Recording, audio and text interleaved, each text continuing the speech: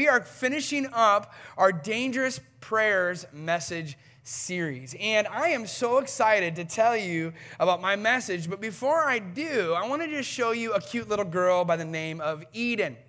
Eden is my 3-year-old daughter.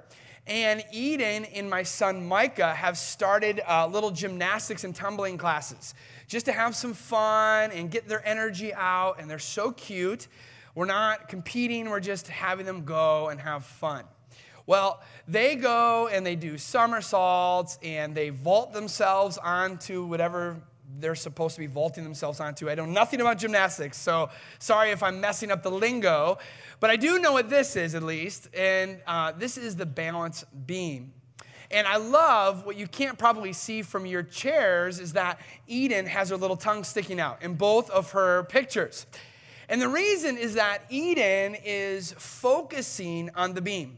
She is focusing on trying to put one foot in front of the other. And so her tongue is sticking out, kind of showing that focus. Because she has one vision, one hope, one focus is to get to the end of the beam. And what I love about this, you probably can't see, but in the back behind this picture of Eden, there's people sitting, and I can watch them as they are tumbling and doing their exercises. And I was sitting there watching Eden on the beam, and I kept thinking to myself, this is a beautiful picture of what our faith in Christ should look like. That we ought to live our life on the beam as well. You see, we should have one focus, one mission, one hope, that our vision should be on God and on nothing else. And so we would have to put our feet right in front of each other because the way is narrow and yet it's worth it when we get to the end. And we ought to live life like my daughter is on top of the beam. But the problem is we don't always do that, do we?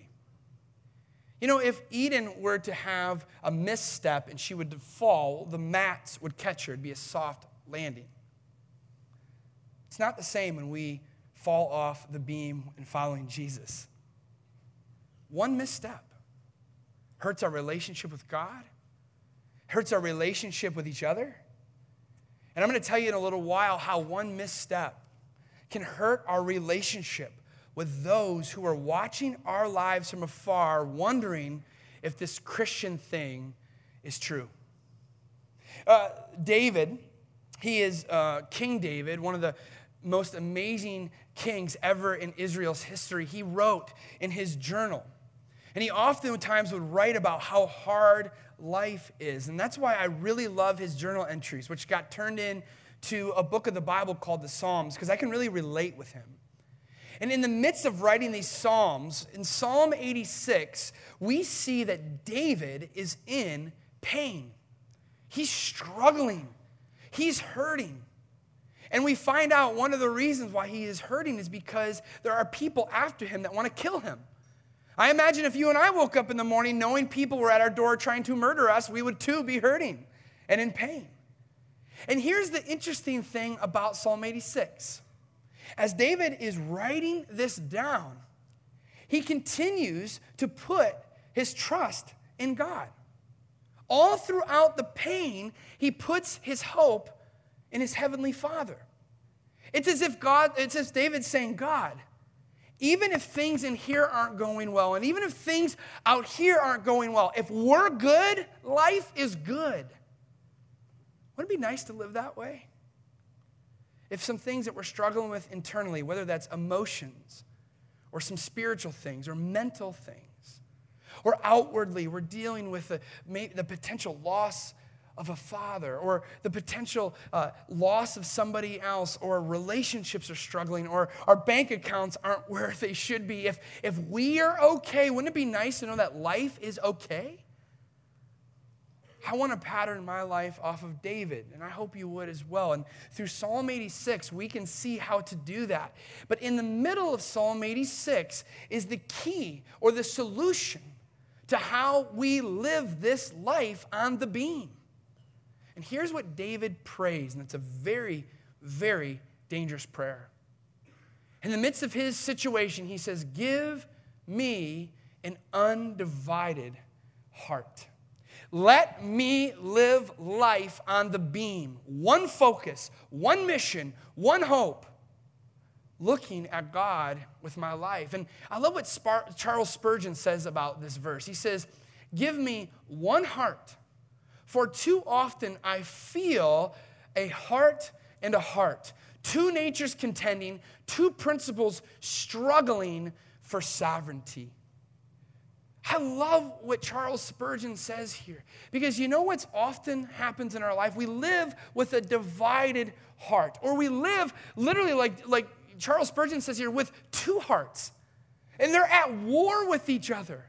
And they're competing for the top spot in our lives. Or like Spurgeon says, competing for sovereignty. Let me illustrate this for you for a moment. There are three things that compete for our hearts outside of God. Ourselves, somebody else, and something else. Let me show you how this works. If you are here and you're a Christ follower, and you would say, I love Jesus, he is my everything, I go to church, I read the Bible, I pray, I'm in a circle, I give, I spend time every day in chair time. I mean, my life revolves around Jesus. If that is you, you would say ultimately, yes, I'm a Christ follower. I want to live life on the beam. I want to live life with one heart that's undivided. But what happens when we live for Jesus, but we also want to live for ourselves? What happens when we say we love Jesus, but when we look at our lives, oftentimes it shows that we love ourselves just as much as we love Jesus? And how that comes out is if we're wronged, instead of forgiving like Jesus would, we go after that person or hold a grudge. Or when it comes to our finances, we want to love Jesus with them, but then we also want to have the final say in how we spend our money. See how that works? When we make God important, but something else just as important, or like a God-like figure in our lives, we live with a divided life. Or maybe you love God, but you have to have the approval of somebody else. Whether it's a spouse or a wannabe spouse or a boss or a friend or something else. What you're saying is, Jesus, all I need is your approval, but I also need someone else's approval as well. Both have occupied a God-like position in our lives. Or, hey, God, I love you, but I also want other people to love me just the same. And so we will sell out to other people in order to win their approval, or we sell out to them and we become somebody else because we want them to like us. You see how oftentimes we live divided and we don't even know it? I'll give you more concrete, practical examples in a while, but someone who I just look up to who lives this kind of divided life is the Apostle Paul. In a familiar passage in Romans chapter 7, he talks about this inward struggle of living with two hearts. Now, I looked at some of the translations of this passage, and I love each one of them, but the Message paraphrase, which is not a translation, but a paraphrase of putting the Bible in modern language that we would really understand, really captures what Paul is trying to say here. And I think it'll give you just a preview of what a divided heart looks like. So here's what he says. He goes, yes, I'm full of myself. Amen? Anyone else full of themselves? Okay, 4 of you. Interesting. Every day you wake up, who's the first person you think about? You're full of yourself. And here's why. We spent a long time in sin's prison. And he says, because I'm full of myself, I want to live for God, but I also want to live for my own purposes, my own ways, and they're conflicting. What I don't understand about myself is I decide one way. God, I want to live for you. I want to live life on the beam. But then I act in a different way, doing things I absolutely despise. For if I know the law, but I can't keep it, and if the power of sin within me keeps sabotaging my best intentions, I obviously need help. I realize I don't have what it takes. See, I can will it, but I can't do it. I decide to do good, but I don't really do it. And I decide not to do bad, but there it is. I do it anyways. I love how Paul summarizes this. It happens so regularly that it's predictable. And here's the key.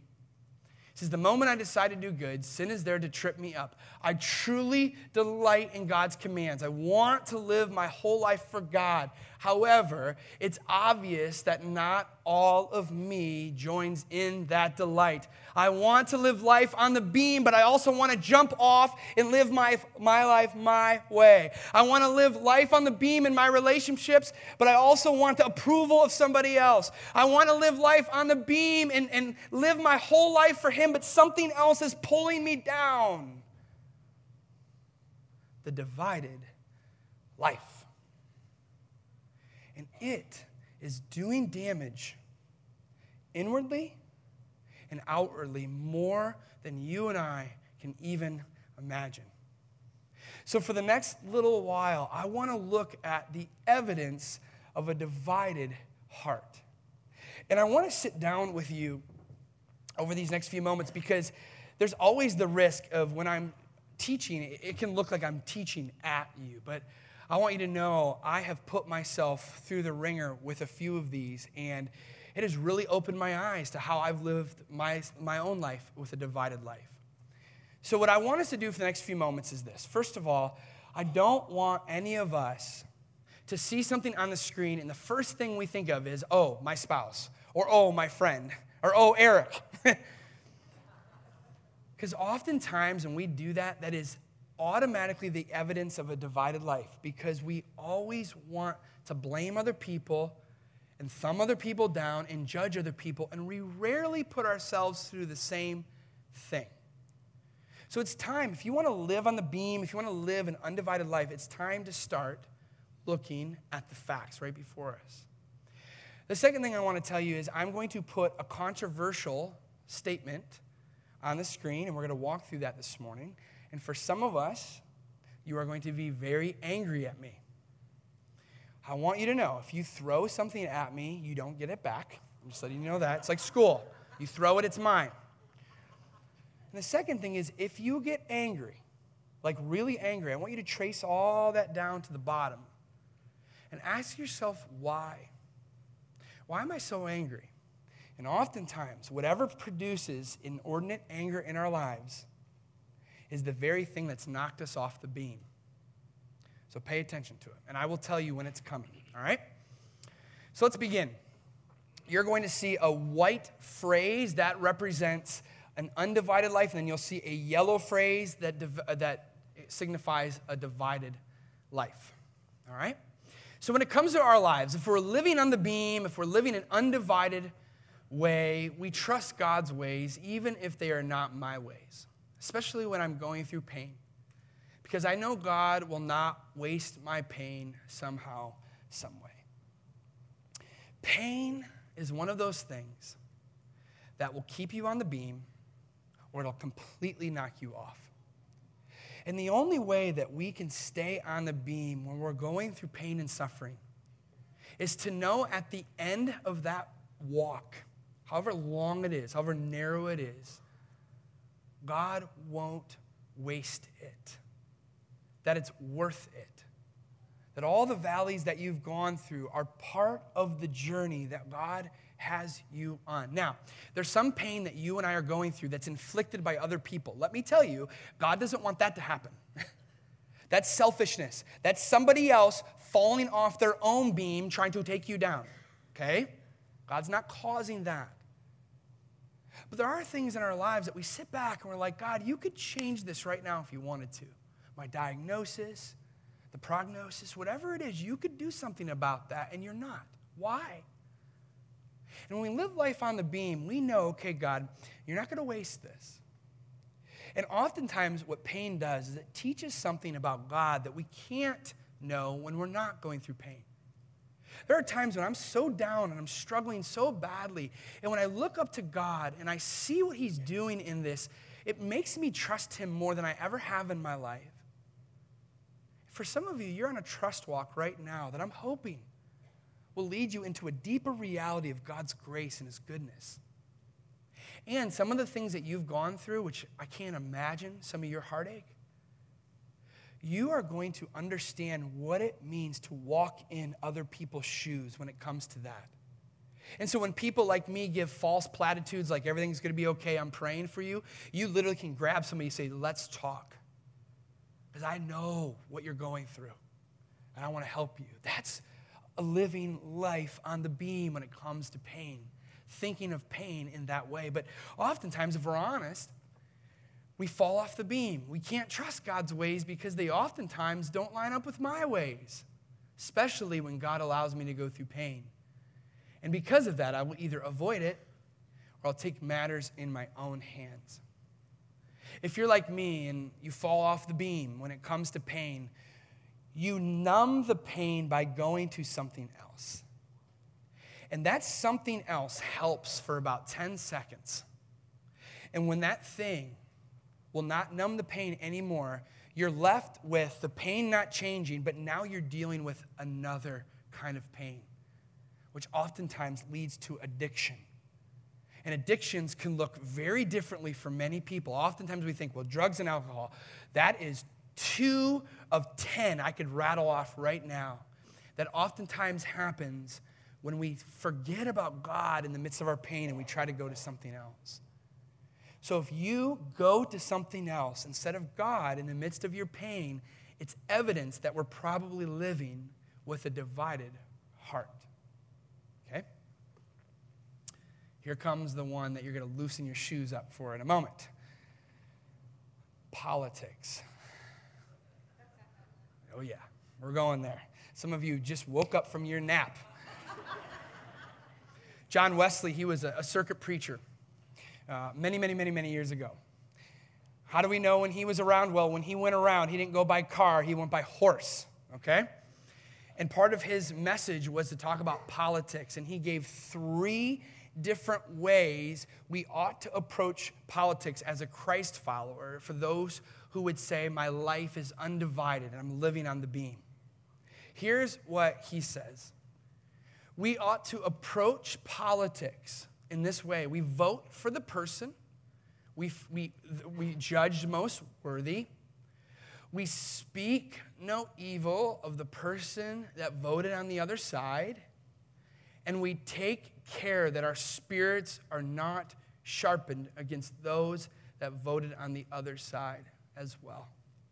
If you are living the beam life with one focus and one mission, to live our lives for God and God alone, then this is how we as Christ followers ought to approach politics. Christ followers, many of us have fallen off the beam. I don't understand. Maybe you can help me. I don't understand why we as Christ followers have so much hate for the other side.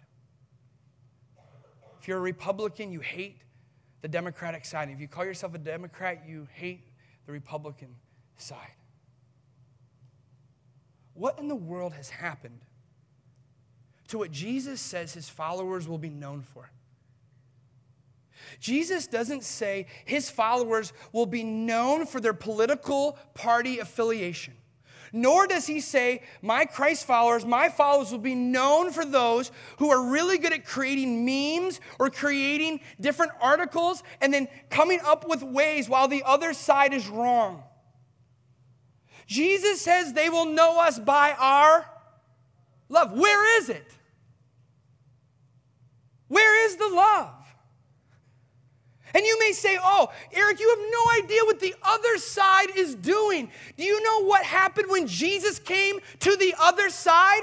Instead of going up and putting his finger in their face, instead of going around and saying, do you know how much you're damaging my God's name? You know what he did? He died for them. He served them. He loved them unconditionally. Christ followers, what is our problems that we can't do that for those on the other side? Here's the problem. We think our president, whether it's Clinton or Bush or Obama or Trump, you like how I did that? Oh yeah. we think that person is in control. Have we forgotten that we are part of a bigger kingdom where our King Jesus is the ruler and not our president and not our government? When we live with a divided life, we forget about that. And so we equate God with our government. Or we put the government ahead of God, and we put more trust in government than we do that God is in control. And then we act out accordingly. And so instead of dying for the other side and serving the other side, we spit on the other side, just like Jesus' enemies spit on him. How dare we call ourselves Christ followers and treat other people the way we're treating them? I don't care what you believe. You can vote Democrat, you can vote Republican, but how about we act like Christians? Because there are so many people that didn't grow up in the church, so many people that are my age and younger who won't step foot in the church because of how we as Christ followers, not what we believe, but how we live out that belief, because they think we're a bunch of hateful people. How Jesus must have tears rolling down his face when he says, they will know you by your love for them, especially those who disagree with you. So we live a divided life.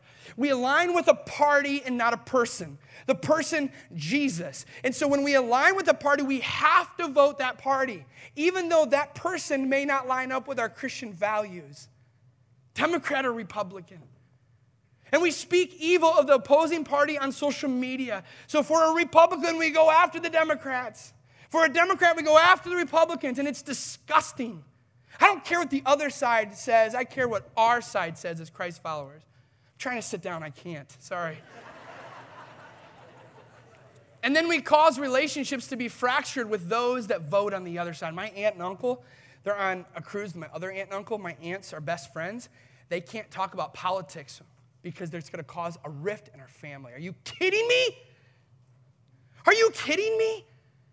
We can't talk about something like that because it's going to cause a rift in our family, and how it causes rifts in our society and Christians. Guess what? We're at the front lines of it. You know what would be nice? If we walked into our voting booth and we voted and we left, and we still believe what we want to believe, and we can defend it, but we defend it with love and grace, because we were once on the other side of God's wrath, and now we are in God's grace, and we are supposed to show the same to other people. Can we start acting like Christians when it comes to these things? Am I wrong? If I am, I'll be standing right here afterwards. Because you want to know how I vote? You don't, do you? I'm going to keep it that way. But I promise you, when I vote, I'm going to come out, I'm going to act like Jesus. I'll vote like Jesus, then I'm going to act like Jesus. I hope you will as well. My words. I recognize the power of my words, and because of that, I care about others, and I avoid gossiping and talking badly about people, no matter if I like the person or not. When we live life on the beam, we recognize that our words carry weight, and oftentimes we throw around different words depending on if the person is there or not. Isn't it funny that if the person was standing here, we wouldn't say a tenth of what we say behind their backs? And as Christ followers, you know what we're called to do? We're called to call it out and end it at that point. We don't throw fuel to the fire. If someone gossips about someone, even if we don't like them, we say, you know what, I'm sorry, I don't want to talk badly about that person. Because I value them, because God values them. But when we jump on the other side, when we live a divided life, we recognize the power of my words, and because I care about myself, I'm living two different hearts. I gossip and I talk badly about the person, no matter if I like the person or not. I see too many Christ followers, including me, who just throws fuel to the fire, and we gossip about that person. And the reason we do that is because we're really insecure, because we would rather talk badly about them because we don't really like ourselves and it makes us feel better. If we just live with our eyes on God, we don't have to do that. We know where our worth comes from. when I'm wrong. I'm the first person to admit when I'm wrong. And I apologize and I ask for forgiveness because I care more about the relationship than being right. We know we are living life on the beam when our eyes are only on God. When we do something wrong, we're quick to ask for forgiveness, whether it's a little thing or a really big thing.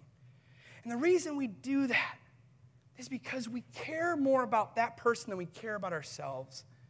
So we live with an undivided heart. But when we live with a divided heart, we have a really hard time admitting we're wrong because it's usually never my fault. I should have put that in quotes. And if I do apologize, it's because the other person apologized first. There are so many times in my marriage when I am wrong.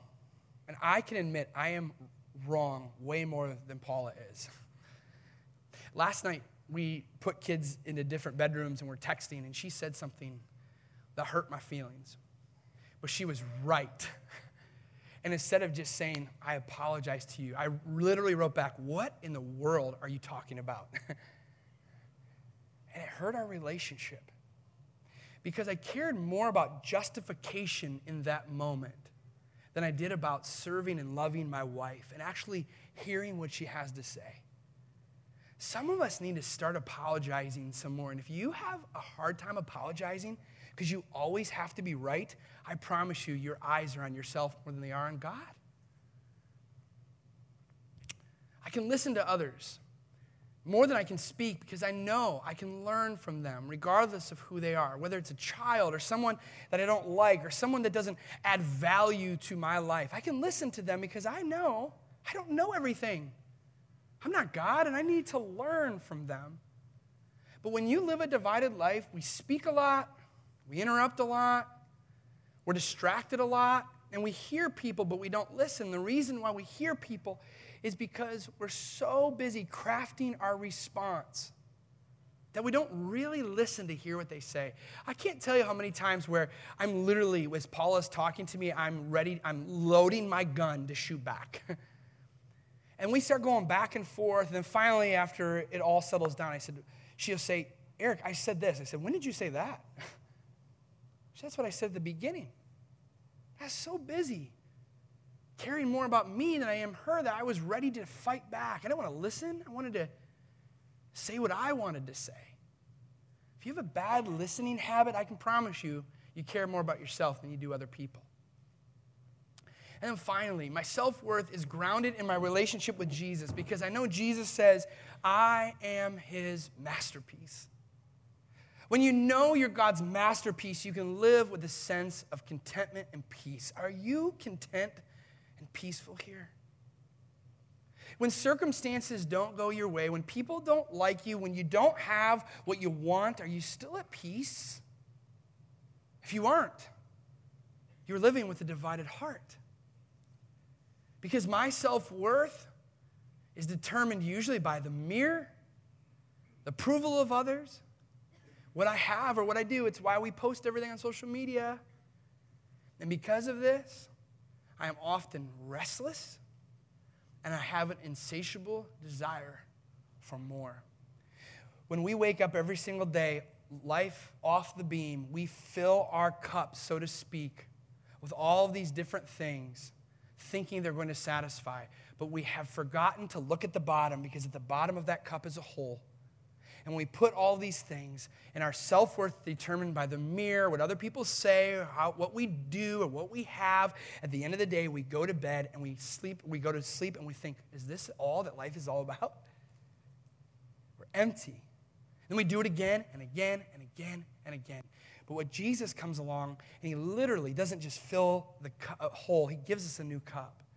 And when we fill ourselves with him, not only do we get to the top, it overflows and it impacts other people's lives. If our lives aren't impacting other people's lives, it's not overflowing, we're probably living with a divided heart. So what do we do about it? If it's true that we oftentimes have a divided heart, is there a solution? And the answer, thankfully, this morning is yes.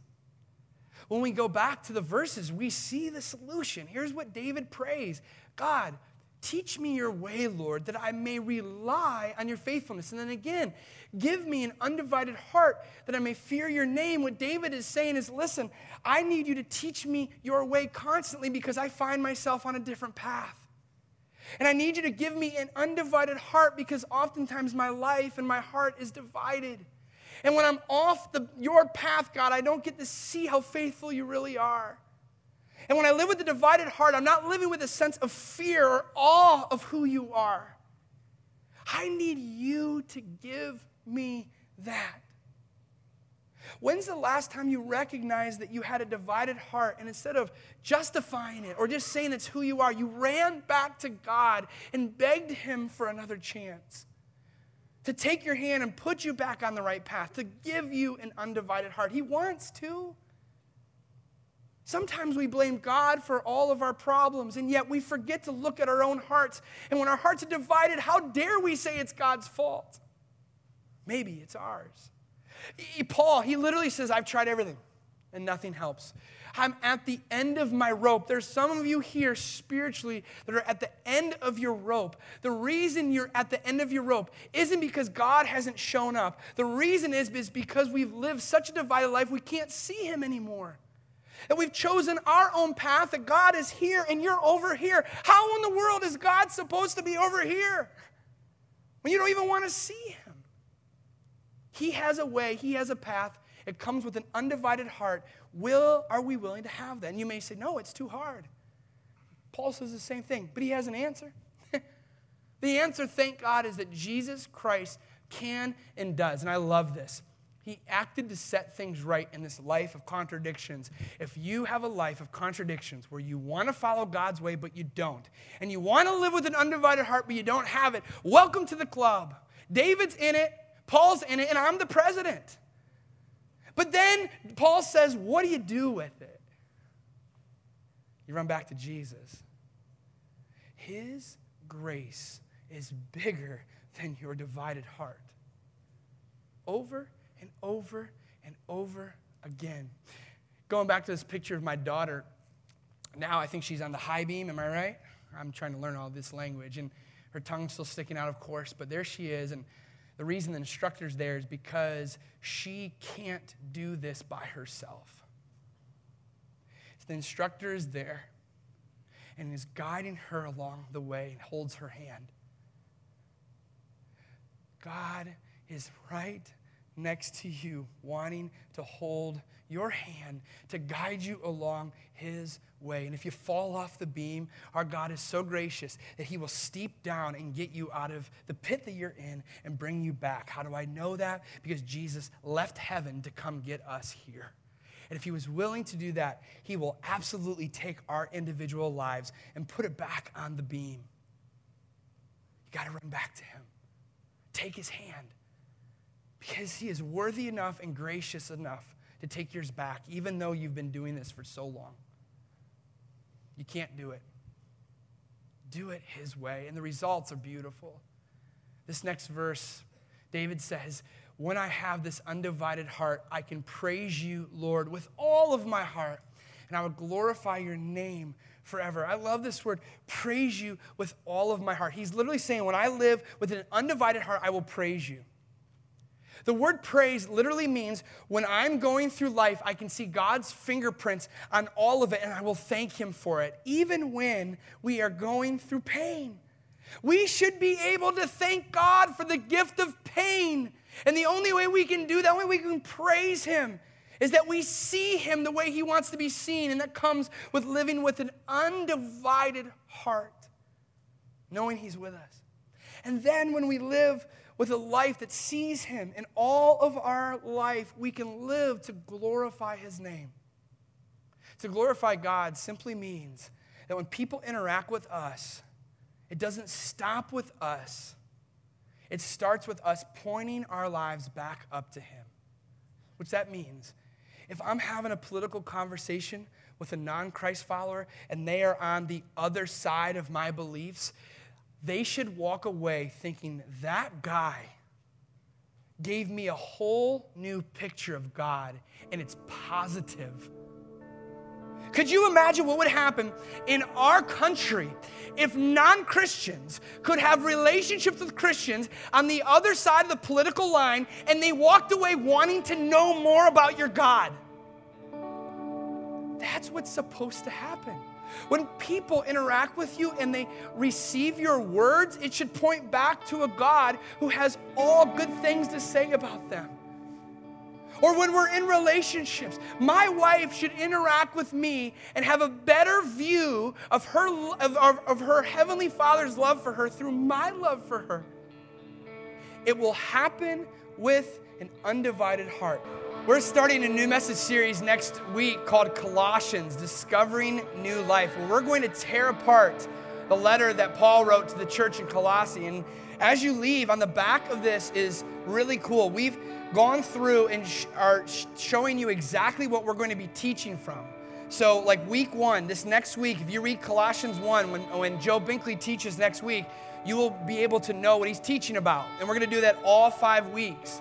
And at the bottom, we came up with a memory verse, 2 verses in Colossians that we want all of us to memorize over these next 5 weeks. And I want to end our time with just reading them to you this morning. And now, just as you accepted Christ Jesus as your Lord, you must continue to follow him. Let your roots grow down into him and let your lives be built on him. Then your faith will grow strong in the truth you were taught, and you will overflow with thankfulness. Thank you, Jesus.